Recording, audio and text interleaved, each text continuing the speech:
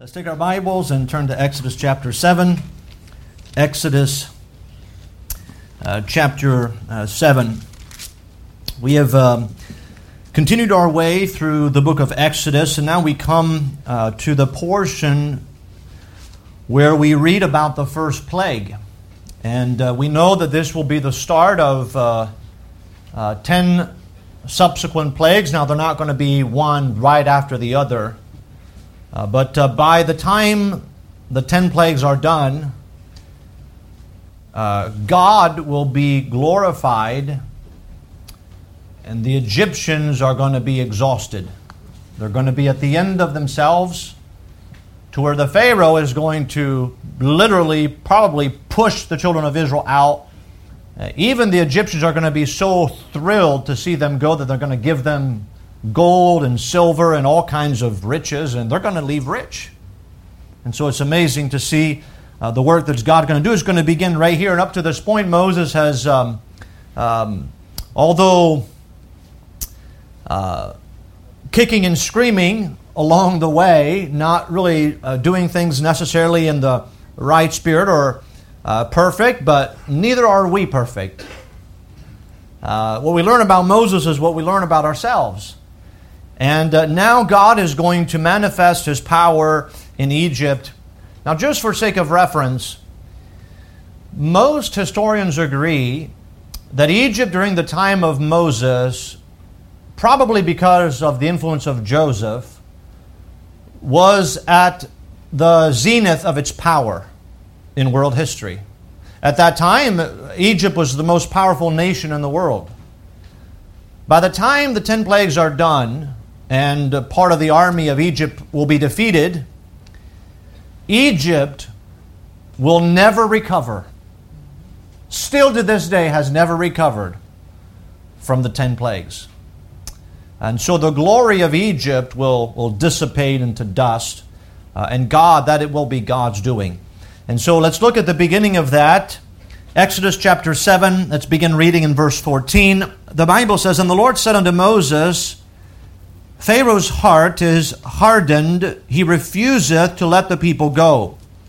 Get thee unto Pharaoh in the morning, lo, he goeth out unto the water, and thou shalt stand by the river's brink against he come, and the rod which was turned to a serpent shalt thou take in thine hand. And thou shalt say unto him, The Lord God of the Hebrews hath sent me unto thee, saying, Let my people go, that they may serve me in the wilderness, and behold, hitherto thou wouldest not hear. Thus saith the Lord, In this thou shalt know that I am the Lord. Behold, I will smite with the rod that is in mine hand upon the waters which are in the river, and they shall be turned to blood. And the fish that is in the river shall die, and the river shall stink, and the Egyptians shall loathe to drink of the water of the river. And the Lord spake unto Moses, saying unto Aaron, Take thy rod, and stretch out thine hand upon the waters of Egypt, upon their streams, upon their rivers, and upon their ponds, and upon all their pools of water, that they may become blood, and that there may be blood throughout all the land of Egypt, both in vessels of wood and in vessels of stone.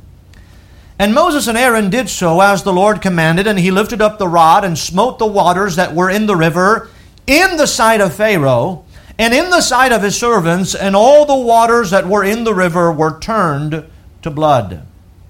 And the fish that was in the river died, and the river stank, and the Egyptians could not drink of the water of the river, and there was blood throughout all the land of Egypt. And the magicians of Egypt did so with their enchantments, and Pharaoh's heart was hardened, neither did he hearken unto them, as the Lord had said. And Pharaoh turned and went into his house, neither did he set his heart to do this also. And all the Egyptians digged round about the river for water to drink, for they could not drink of the water of the river. And 7 days were fulfilled after that the Lord had smitten the river." This is the first plague. The title of the message this evening is simply this: The waters were turned to blood. Now, what we find here unfolding in this Exodus record is the beginning of the 10 plagues. And by the way, this event or this time period from Exodus chapter 7 through Exodus chapter 12 is going to be relived, re-summarized, re-mentioned throughout the remainder of the biblical record. And so certainly this is an important event, not only in the life of the children of Israel, but it is an important event in light of the entire revelation of the Scriptures. As a matter of fact, if you turn with me, hold your place there in Exodus chapter 12, turn with me to Psalm 78. In Psalm 78, we have a summary of what happened here in the book of Exodus, and really from Exodus 7 through Exodus 12 are the plagues. And notice it is summarized in Psalm 78. Notice with me, if we go down, we could read the whole chapter, but that's quite a long one. But notice with me verse 49. So Psalm 78, verse 49. He cast upon them the fierceness of his anger, wrath, and indignation and trouble by sending evil angels among them. He made a way to his anger. He spared not their soul from death, but gave their life over to the pestilence, and smote all the firstborn in Egypt, the chief of their strength in the tabernacles of Ham. We have another summary in Psalm 105. If you turn over Psalm 105 and verse 27. Verse 27, I think down to verse 36. The Bible says, they showed his signs among them and wonders in the land of Ham. He sent darkness and made it dark, and they rebelled not against his word. He turned their waters into blood and slew their fish. Their land brought forth frogs in abundance in the chambers of their kings. He spake, and there came divers sorts of flies and lice in all their coasts.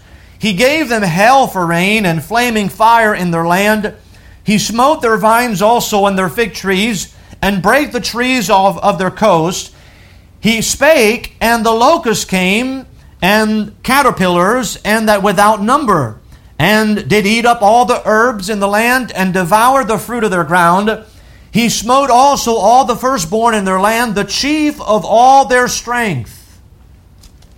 So this again is going to be summarized throughout the biblical record. This is going to be relived. Now, before we enter and deal with the individual plagues, I do want to set the stage and ask, why the plagues?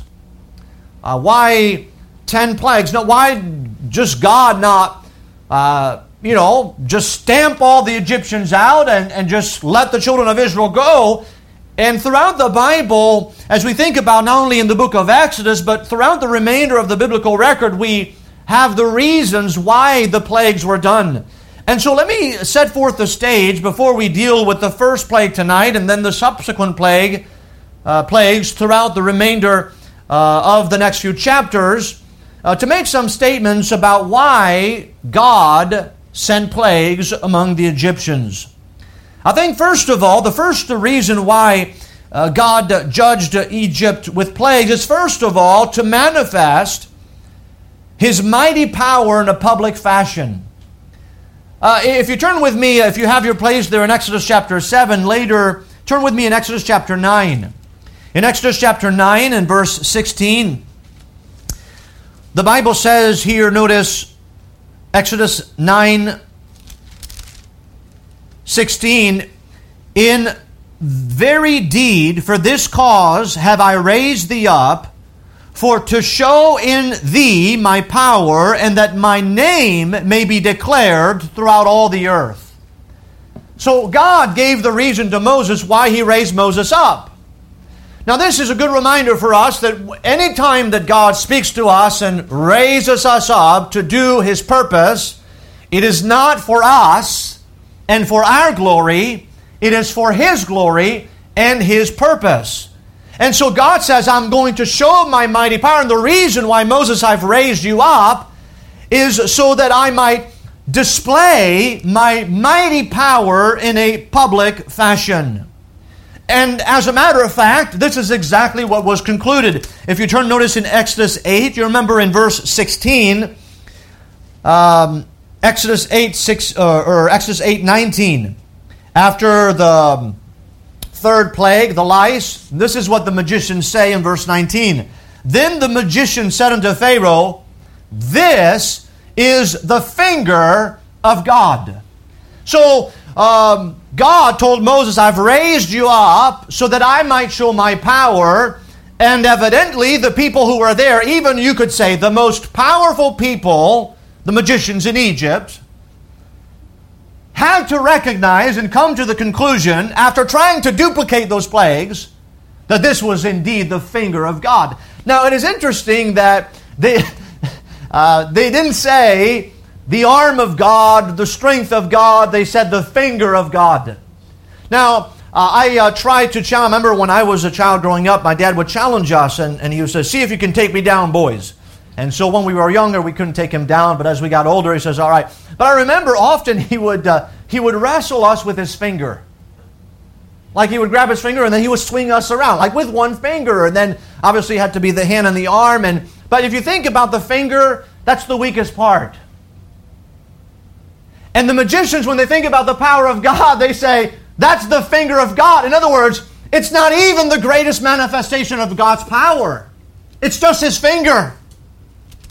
How great then when He manifests His power with His strong arm. And so we see here that God manifested His mighty power in a public fashion. That is why the plagues happened in Egypt. Secondly, as we think about the biblical record, we see that the second purpose for those plagues was to display the wrath of God against Pharaoh and also against his cruel treatment of Israel. If you turn with me to chapter 10, Exodus chapter 10, verse 16, we find that a little later on.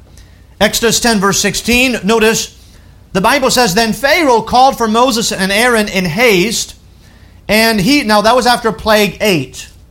So we're nearing the end, and he called for Moses in haste, and he said, I have sinned against the Lord your God and against you." So here is Pharaoh.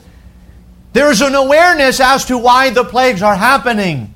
The plagues are happening because Pharaoh recognizes that he has sinned against God and he has sinned against the children of Israel. And so the reason for the plague is that God is displaying His wrath upon Pharaoh for his sin and his disobedience, but also for his cruel treatment of the people of Israel. Purpose number 3. So we looked at the first two. First of all, to manifest the mighty power of God in a public fashion, to display the wrath of God against Pharaoh and his cruel treatment of Israel. Thirdly, the plagues are there to exercise judgment upon the gods of the Egyptians and to demonstrate that God was greater than all the gods of the Egyptians. Now, you've heard that before where I probably have mentioned this in the series, that each plague was directed as one of the Egyptian gods. And that statement that I said earlier, certainly I've heard that before, but actually that's what the Bible says. If you turn with me a little later, Exodus 18. Exodus 18. So the plagues are done here. The children of Israel have been delivered from Egyptian bondage. This is a little later on. We already had the quail and the manna. Exodus 18 revisits back the Egyptian plagues. And notice what the Bible says. Verse 10. And Jethro said, Exodus 18:10, and Jethro said, Blessed be the Lord, who hath delivered you out of the hand of the Egyptians, and out of the hand of Pharaoh, who hath delivered the people from under the hand of the Egyptians. Now I know that the Lord is greater than all gods. For in the thing wherein they dealt proudly, He was above them. Well, what is he talking about? They're gods. You remember when they showed up, Aaron's rod turned into, it was Moses' rod. Aaron was using it. He dropped it down to the ground. It became a serpent. The magicians did the same thing. When the water was turned to blood, the magicians duplicated that as well. And so the magicians were in some measure able to duplicate some of the plagues or some of those miracles. But in the end, what we know about the plagues is that God showed himself greater than the Egyptian gods. Now, we're going to see that in just a moment, that the last plague, plague number 10, the death of the firstborn, the Pharaoh himself was considered God in the land of Egypt. He was God to the Egyptians. He was worshipped as a god among the Egyptians. And so looking back, Jethro said, now we know, and I see after all that's happened, that the God of heaven is greater than all of the gods of the Egyptians. He has defeated defeated them all. If you turn with me to Numbers, let's go to Numbers. This a little later on. Numbers chapter 33. Numbers 33. Notice with me verse 4. So Numbers 33 verse 4. The Bible says here, for the Egyptians buried all their firstborn, which the Lord had smitten among them. Upon their gods also the Lord executed judgments. You see that? Upon their, now he mentions the firstborn specifically, they were all buried, but then he said, upon their gods, God executed judgment. So, look, yes, God wanted to make His power known in a public fashion. God wanted to pour down His wrath upon the sin of Pharaoh and his cruelty to the children of Israel. But also, God exercised the 10 plagues upon the gods of the Egyptians to demonstrate that God was greater than all of their gods. And we're going to see that in the first plague, with the water being turned to blood. I have 2 more, though, before we get there. Reason number 4 is this, the plagues, would stand as a warning to all other nations. Now, the reason why I say that, if you think later when Joshua enters to the land, turn with me to the book of Joshua and chapter 2. Joshua chapter 2. This is interesting. So this event, the 10 plagues and the deliverance, the redemption of the children of Israel out of Egyptian bondage, is really some phenomenal thing, and this is going to be remembered not just by the children of Israel, but by the other nations. Joshua chapter 2, notice with me, let's go down to verse 8. Now, remember the spies went in the house of Rahab, she hid them, so on. Notice verse 8. And before they were laid down, she came up unto them upon the roof, and she said unto the men, I know that the Lord hath given you the land, and that your terror is fallen upon us, and that all the inhabitants of the land faint because of you. So we find here, notice verse 10. For we have heard how the Lord dried up the water of the Red Sea for you, and when ye came out of Egypt, and what ye did unto the 2 kings of the Amorites that were on the other side of Jordan, Sihon and Og, whom ye utterly destroyed. And so the point is that the work that God is doing, the miracles that God is doing on the behalf of Israel, would stand as a warning to all the other nations. Now, by the way, Rahab is significant because she would join the Israelites, and then she is mentioned in Matthew chapter 1 in the lineage of Christ. That's awesome. Why? Because of what God did. She heard about it. And so to her it was a warning. She didn't want to be condemned with the city of heathens. There's one more reason. I want to go to one more passage. 1 Samuel chapter 4. 1 Samuel chapter 4. See, that's my problem. Often I get excited. I want to get to the end of the message before I go through the whole message. So, notice 1 Samuel 4. Notice verse 8.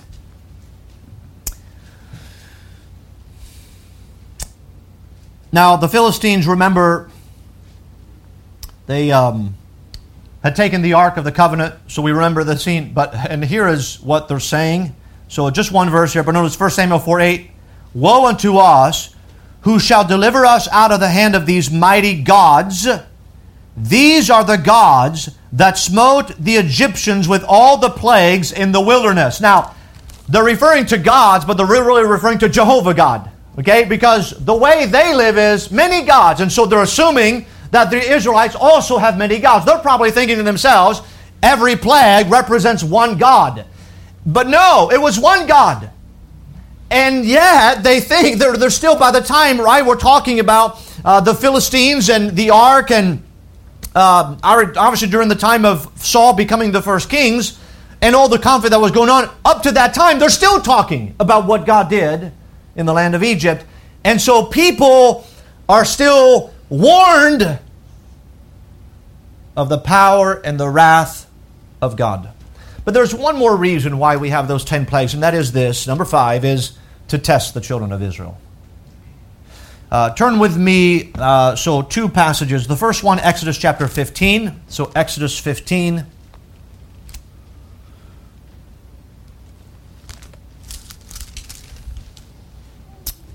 Notice verse 11. The Bible says here, "Who is like unto thee, O Lord, among the gods? Who is like thee, glorious in holiness, fearful in praises, doing wonders?" So the children of Israel have to exclaim here, after this, who is like God? Who can do what God has done? If you go to Deuteronomy chapter 4, turn with me, Deuteronomy chapter 4. Notice with me,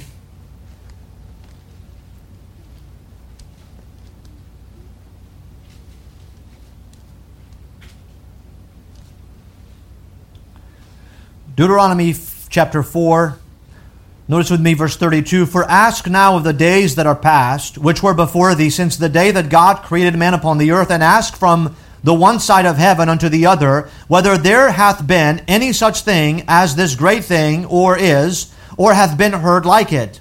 Did ever people hear the voice of God speaking out of the midst of the fire, as thou hast heard, and live? Or hath God essayed to go and to take him a nation from the midst of another nation by temptations, by signs, and by wonders, and by war, and by a mighty hand, and by a stretched out arm, and by great terrors, according to all that the Lord your God did before you in Egypt, before your eyes?"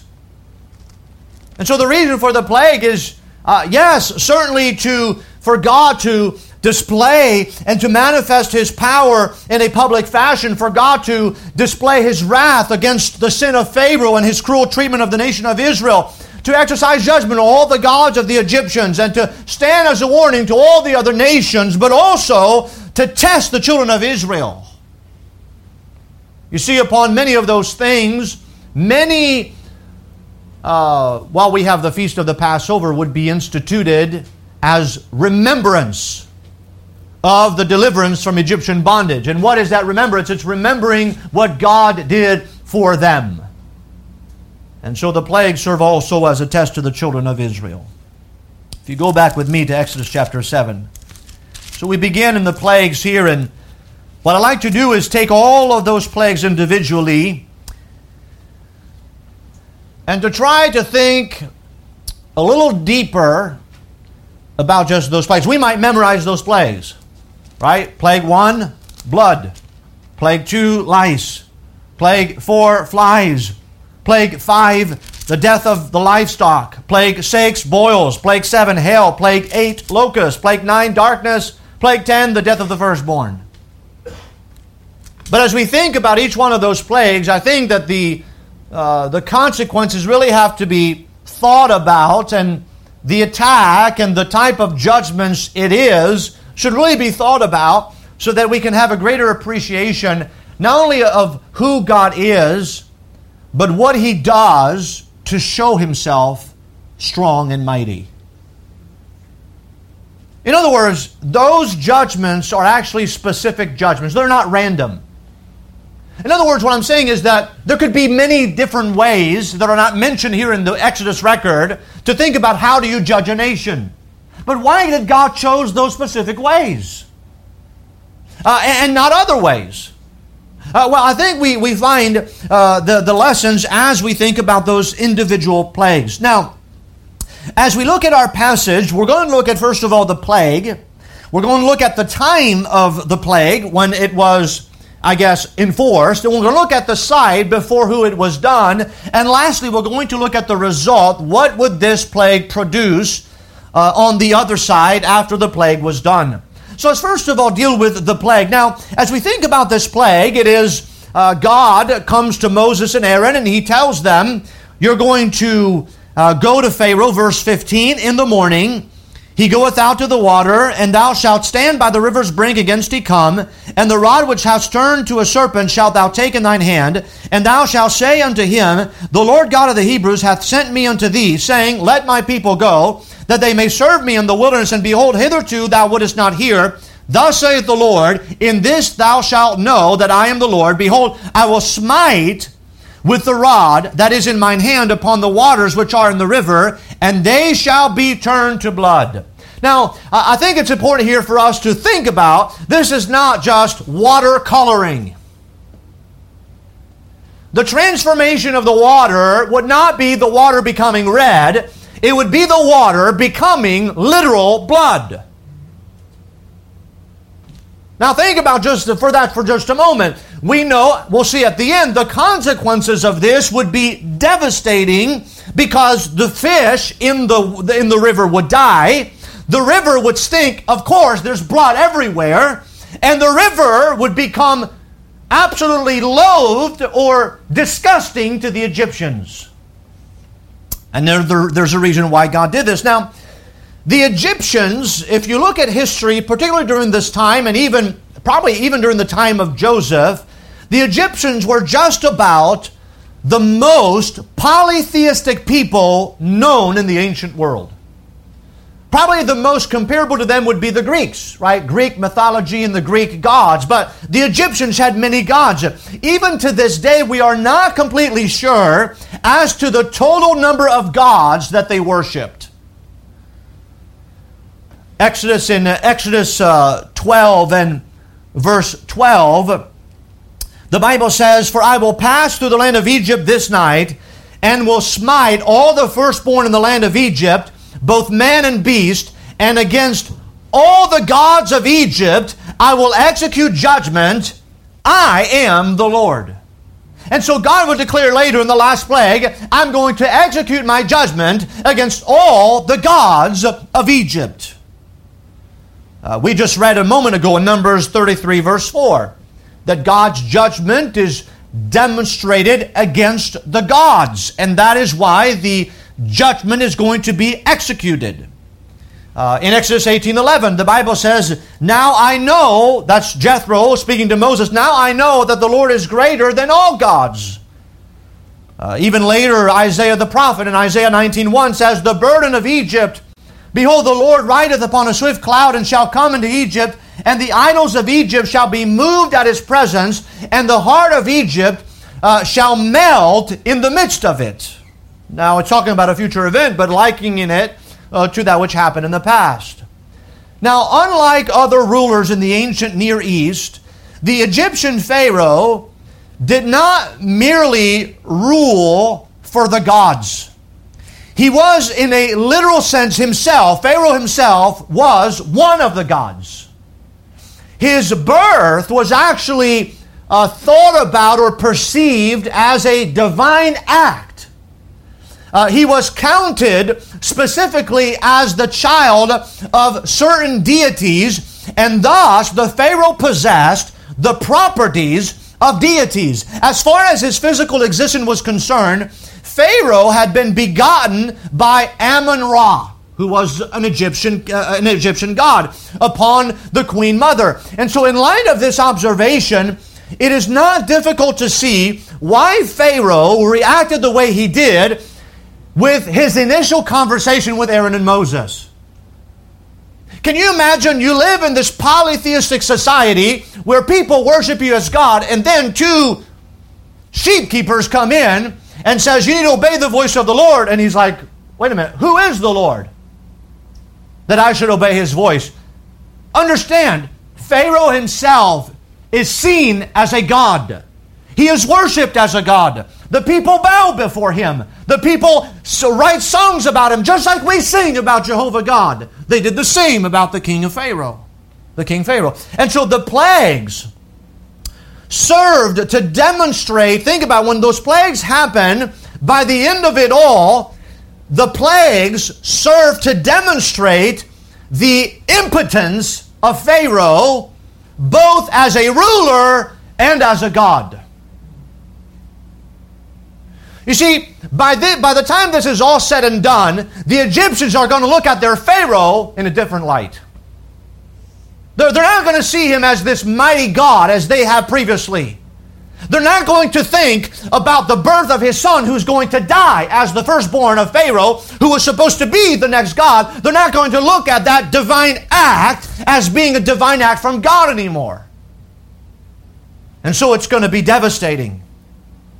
In Exodus chapter 10, verse 7, the Bible says, "And Pharaoh's servant said unto him, How long shall this man be a snare unto us? Let the men go, that they may serve the Lord their God. Knowest thou not yet that Egypt is destroyed?" The very servants of Pharaoh are going to come begging at Pharaoh. It says, "Don't you see the land has been made waste? Everything is destroyed. We have nothing left. Just let them go." Showing that their God, their chief God, is completely impotent, helpless, and powerless in the sight of the Almighty. Even later in Exodus 12:20-33, "And the Egyptians were urgent upon the people that they might send them out of their land in haste. And they said, We be all dead men."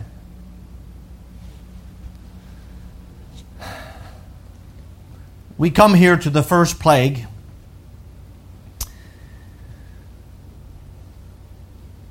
The plague is going to be an attack or a judgment upon one of the most popular Egyptian gods.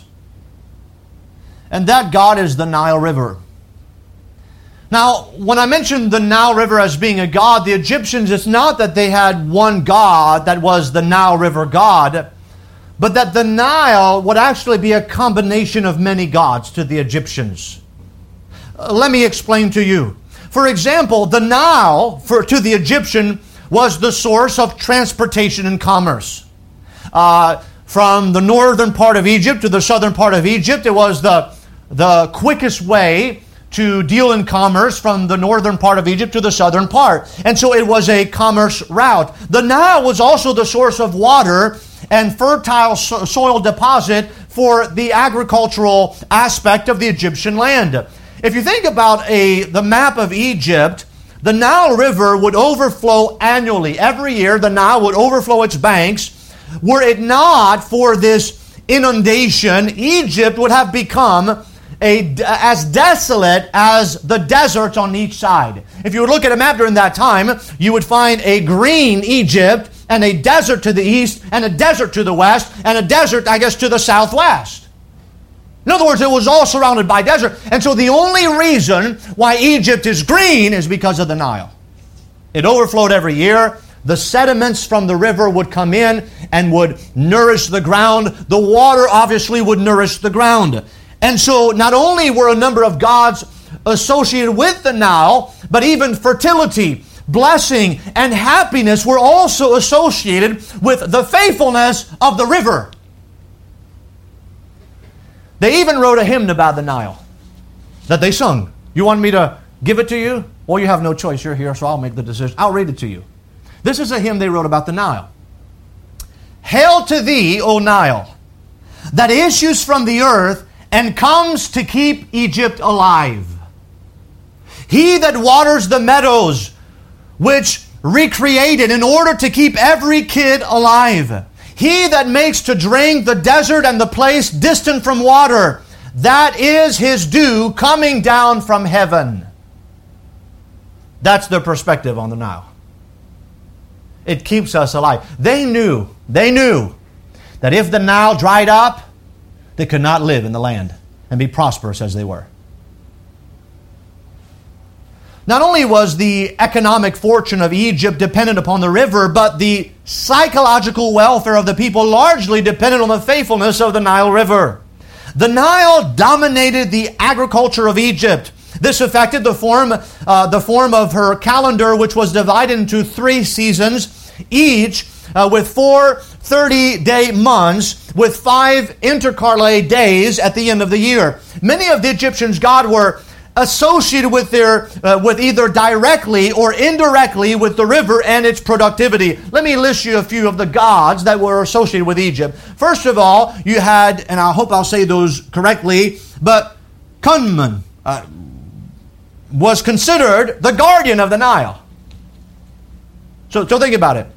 The moment that Aaron stretched forth his rod upon the water and became blood, well, their God failed. He's the guardian of the Nile. He didn't protect the Nile. Now think about it just a moment. The entire waters of the Nile became blood. Where's Kum? Hapi, often represented by a crocodile picture or statue, was believed to be the spirit of the Nile in its dynamic essence. And often he was represented as a crocodile. So think about it for just a moment. The crocodile, which represented Hapi, H-A-P-I, was the Egyptian god. Maybe there's another way to say it. So think about it. Can you imagine when all the waters became blood, all the crocodiles, they're not going to dwell in the river. So the spirit of the Nile escapes from the Nile. The guardian god has failed. Osiris was regarded as one of Egypt's greatest gods, was the god of the underworld. The Egyptians believed that the river was his bloodstream. Osiris, you probably recognize the name. That's a famous Egyptian god. The Nile River was thought to be the bloodstream of Osiris. Well, what happened? Isn't it interesting that God would turn the river to blood, knowing the Egyptians think that is his bloodstream?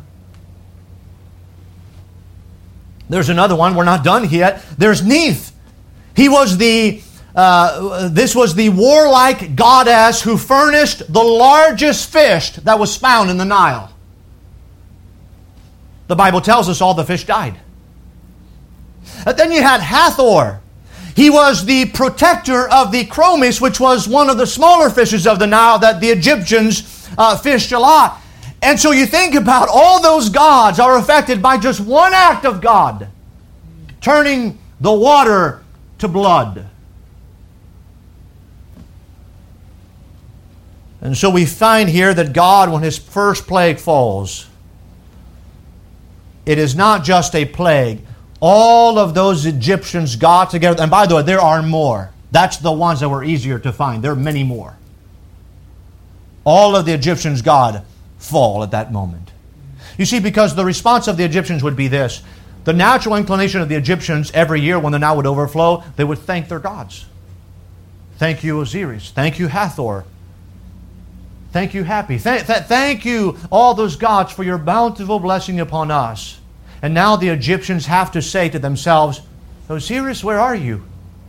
Hathor, where are you? Happy, where are you? Where is your blessing? Where is your prosperity? Why could you not stop? What is happening? So we see the plague, but then we see the time. What is interesting here is the time that this plague would be displayed. In verse 15, notice Exodus 7:15, get thee unto Pharaoh in the morning. Now we think about here the morning, we might think, well, why the morning? Well, we need to get things done early. I really don't think that it's that simple. Go down to verse 20 of the same chapter. And Moses and Aaron did so as the Lord commanded, and he lifted up the rod and smote the waters that were in the river, in the sight of Pharaoh, in the sight of his servants, and all the waters that were in the river were turned to blood. I believe that God told him to go in the morning because that is when Pharaoh would be at the river. When the plague happened, Pharaoh would see the plague happen before his very eyes in the morning. Now, I believe here that this practice of Pharaoh being at the river in the morning seems to be habitual for Pharaoh. It seems probable that Pharaoh was either performing some ritual or perhaps even worshiping the gods of the Nile. There were many temples that were located along the Nile River in that time. Most of those temples were erected in honor of the Nile River or erected as a symbol or to honor one of the gods of the Nile River. I say that because when you turn with me to chapter 8, in Exodus chapter 8, notice verse 20. And the Lord said unto Moses, Rise up early in the morning, and stand before Pharaoh. Lo, he cometh forth to the water, and say unto him, Thus saith the Lord, Let my people go, that they may serve me. And so here God, it seems here, God has this knowledge, and he tells Moses, Pharaoh, he keeps going in the morning by the Nile River. That's what he does habitually. So I want you to meet him there. We know the Pharaoh is not going to the river to work. Why else would he be going to the river? But to worship or to perform some type of ritual every morning. This was typical for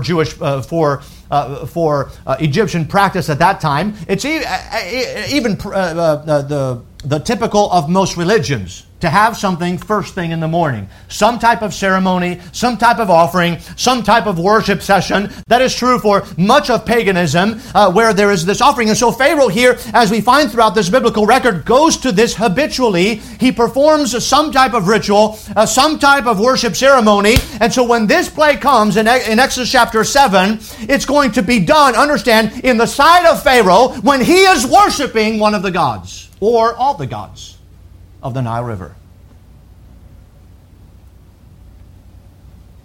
So we see the plague, we see the time, but also we see the sight. I just read here in Exodus chapter 7, verse 20, that they smote the water in the sight of Pharaoh and in the sight of his servants, and all the waters that were in the river were turned to blood. Now we know what happens after this is the magicians, they duplicate. Now this is just me thinking.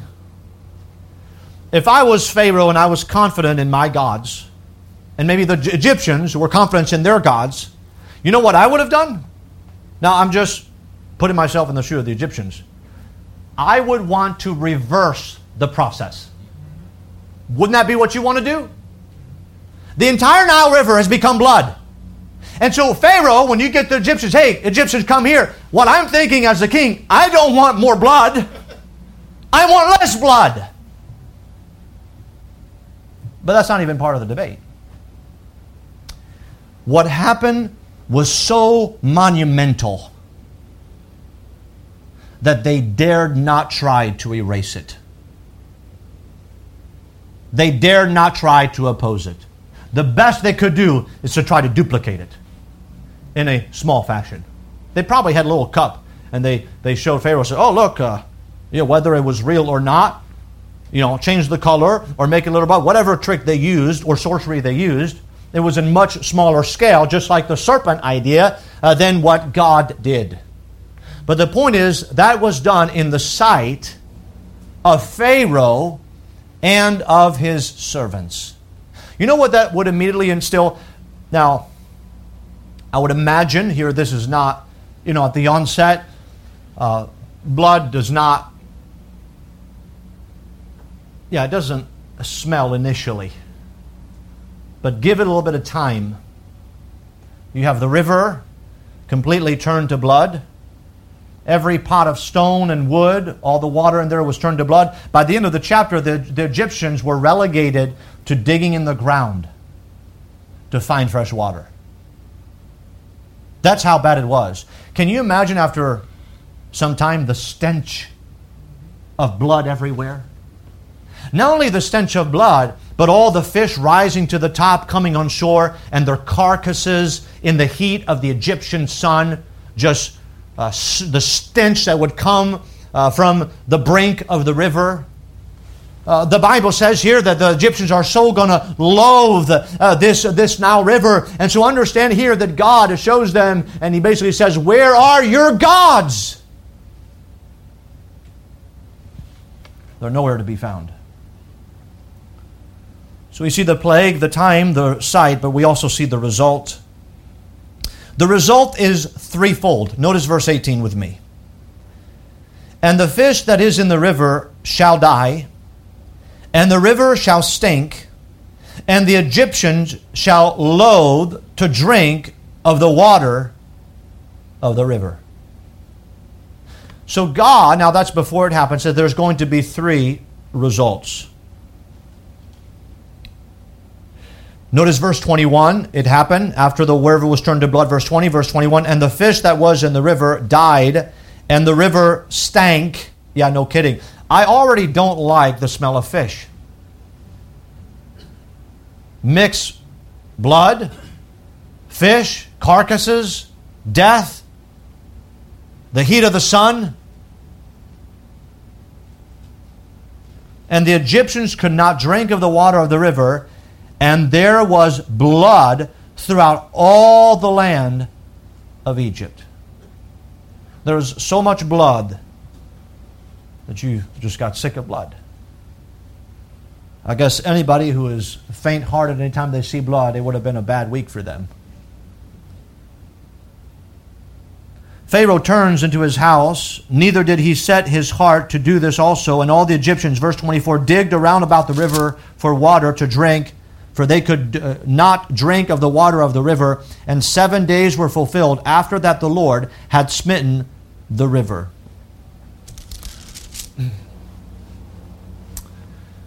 Up to this point, the Egyptians had been totally dependent on the Nile River. All the water they got was from the Nile River. At the end, we have a little introspection that now for the first time, the Egyptians are going to have to get water on their own. They're going to have to dig their own holes in the ground around the river. So the river is all blood. All the water they've got before is all blood. And so they're digging around along the river to find fresh water. You see, they've always relied and praised and worshiped the gods of the Nile, whose blessing has flowed upon them, and now they have to do something on their own. You see, these are false gods. That means they are incapable gods. Inanimate gods. They're not real. What that would do is would change the perspective of the Egyptians.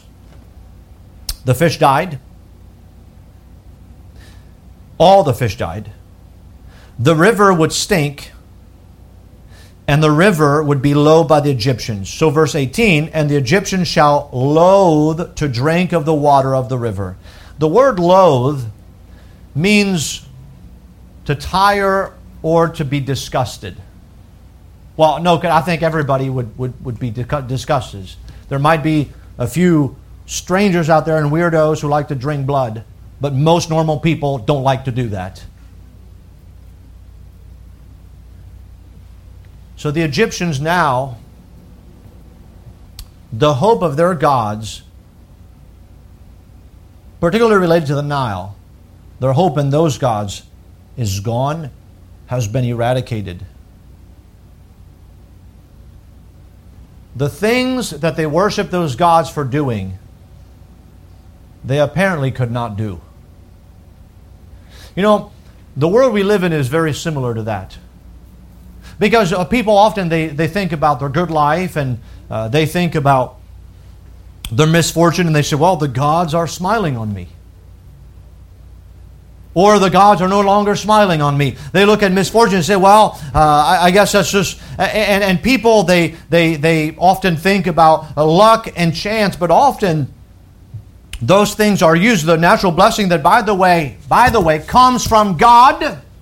They ascribe it to something else or to someone else or to even just luck. The Nile River came from God. This is God's design. And by the way, the one who's going to turn back the river to its normal state is going to be God. Not the Egyptian magicians. God's going to do that. And so if you look at the progression, the river is turned to blood, stench, death, carcasses. The frogs then are going to come out of the river. We'll look at that. Then all the frogs are going to die. Everywhere you go, there's frogs everywhere. Then, not only that, but then there's lice. And so on the human body, then all over your body, lice, and then flies. The most annoying thing in the world. Flies. And then you have the death of the livestock, more death, more stench. Then the boils upon the human body, then hell that comes and destroys everything. And then, if there is anything green left, the locusts come and devour everything. And so, you have then the darkness. And so you see the progression. So understand, as we begin this plague, by the time this thing is done, there is nothing left. Egypt will become a wasted, barren land. That which they ascribe to all their gods is going to be done in 10 plagues. And still, time after time, with all of this judgment and all this stench and all this loathing everywhere, people are going to look back and say, finally, get rid of them. Instead of repenting before the Almighty God.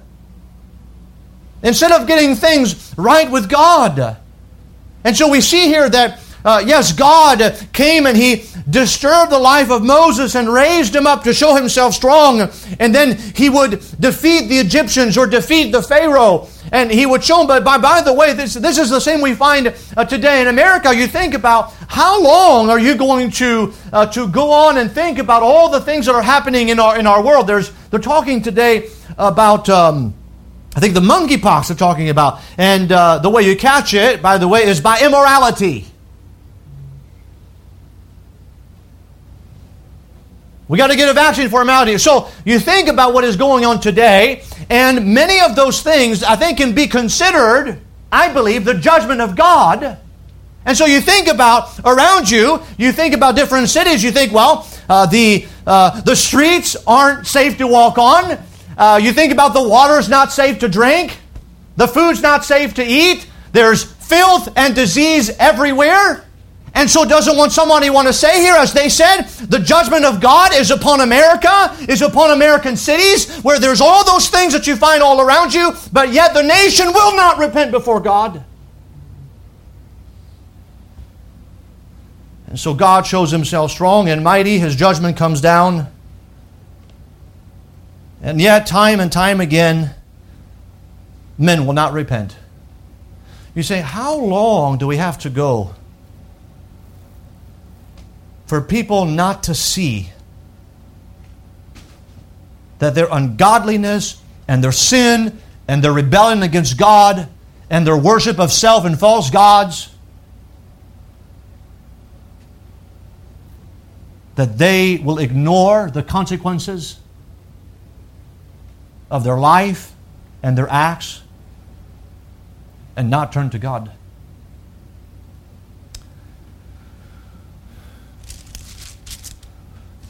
I think there is going to be some people that are going to leave Egypt that are not Israelites. We know that later. So some people are going to, by the time it's all said and done, Egypt is not going to be what they've remembered it to be. Egypt is going to be so desolate by the end that people who are not even Israelites are going to leave with the Israelites. There's nothing left. There's nothing here for us. And so we think, well, how are we to regard this in our day? Well, we know that God is going to judge the world one day. The judgment of God is manifested in various ways. The judgment of God is either His hand is stayed or His hand is applied. Both can be the judgment of God. You see, when God stays His hand, keeps men from, or says, well, you want to do your thing, Romans 1. You want to sin, you want to deny the Creator, I will give you over. I will stay my hand. I will let you make a mess of things on your own, and I will not intervene, so that you can see the total depravity of your lives and of your sinfulness, and what is the result of that on your own. So there's the staying hand of God. But then there's the applying hand of God. And so the judgment of God is manifested in either way. Well, with a staying hand, God gives men over unto their wickedness to do more wickedness so that they see the result and the fruit of that wickedness. Or God then applies His hand. Now, whether God chooses to stay His hand or to apply His hand, we believe God. We believe that God can do what He deems is best to be done. Now, what I say to us is that I know we think about the founding of, I mentioned this morning the founding of our country and the 4th of July and all those things, and I'm grateful to be an American. I am grateful. I believe firmly, having really traveled the world in many countries, this is the greatest country in the world from its founding, just because of the freedoms and the things we have that many other nations have never had. If you travel a little bit, you'll find that out very quickly. And so, no doubt, this is wonderful. But I am not so foolish to think that God's not going to judge America because of its founding. You see, you cannot have people in highest office promoting the most vile and wicked practice and not have the judgment of God. So we can expect the judgment of God to be twofold. Either God stays His hand, lets man do what they want, wickedness abounds, and the consequences are devastating when man is left to himself. Or whether it's God's applying hand, where God sends forth a plague or a judgment that completely destroys everything. But you see, the wonderful thing about this, there's a group of people who get through them. Now, I would imagine as you look at the text here, now there are some things that the children of Israel escaped. They were not, right? The death of the firstborn was one, and there are some things that they escaped, but there are some other things that they couldn't escape. Obviously, the blood. The blood it's not like when the Israelites went to the Nile River and grabbed a cup of water, it's not like it turned to water. So there are some things that the consequences both was upon God's people and the Egyptians. There's no doubt about that. There's others that weren't like that. But the point is, God's people got through them. You see, we can get troubled. What I'm saying is that we can get troubled when God's judgment is a staying hand and we are affected by it. But let's not be troubled. Let's remember that we get through it with the Lord. Whether it is God's staying hand or God's applying hand, we will get through it as the people here got through it. So we don't have to fret. We can proclaim the judgment of God, and we should proclaim the gospel. We should be faithful in proclaiming about God and who He is and what He has done for mankind. But let's not be too overly alarmed by the things that happen, thinking that will be our destruction. Let's look at it rather as an opportunity to proclaim who God is. See, I think we might be distracted if we go with the Israelites and instead of saying, look at what God's doing, if we say, oh, we're all in this. It's the end. No. God is with us through the plague. And the evidence of that is an obedient people on the end of those plagues with the Passover. Those who were obedient with putting blood on the doorpost. When the death angel passed over, the angel, they were untouched. They were saved, and it brought about their deliverance from Egyptian bondage. So we have to be careful. We think this is, by the time we end those plagues, we're going to talk about all those things. This is going to be devastating. And I'm certain that the children of Israel are going to be affected in some way. Not like the Egyptians, but they're going to be affected by it. And so let's see that they got through it. Amen? They got through it. Let's pray.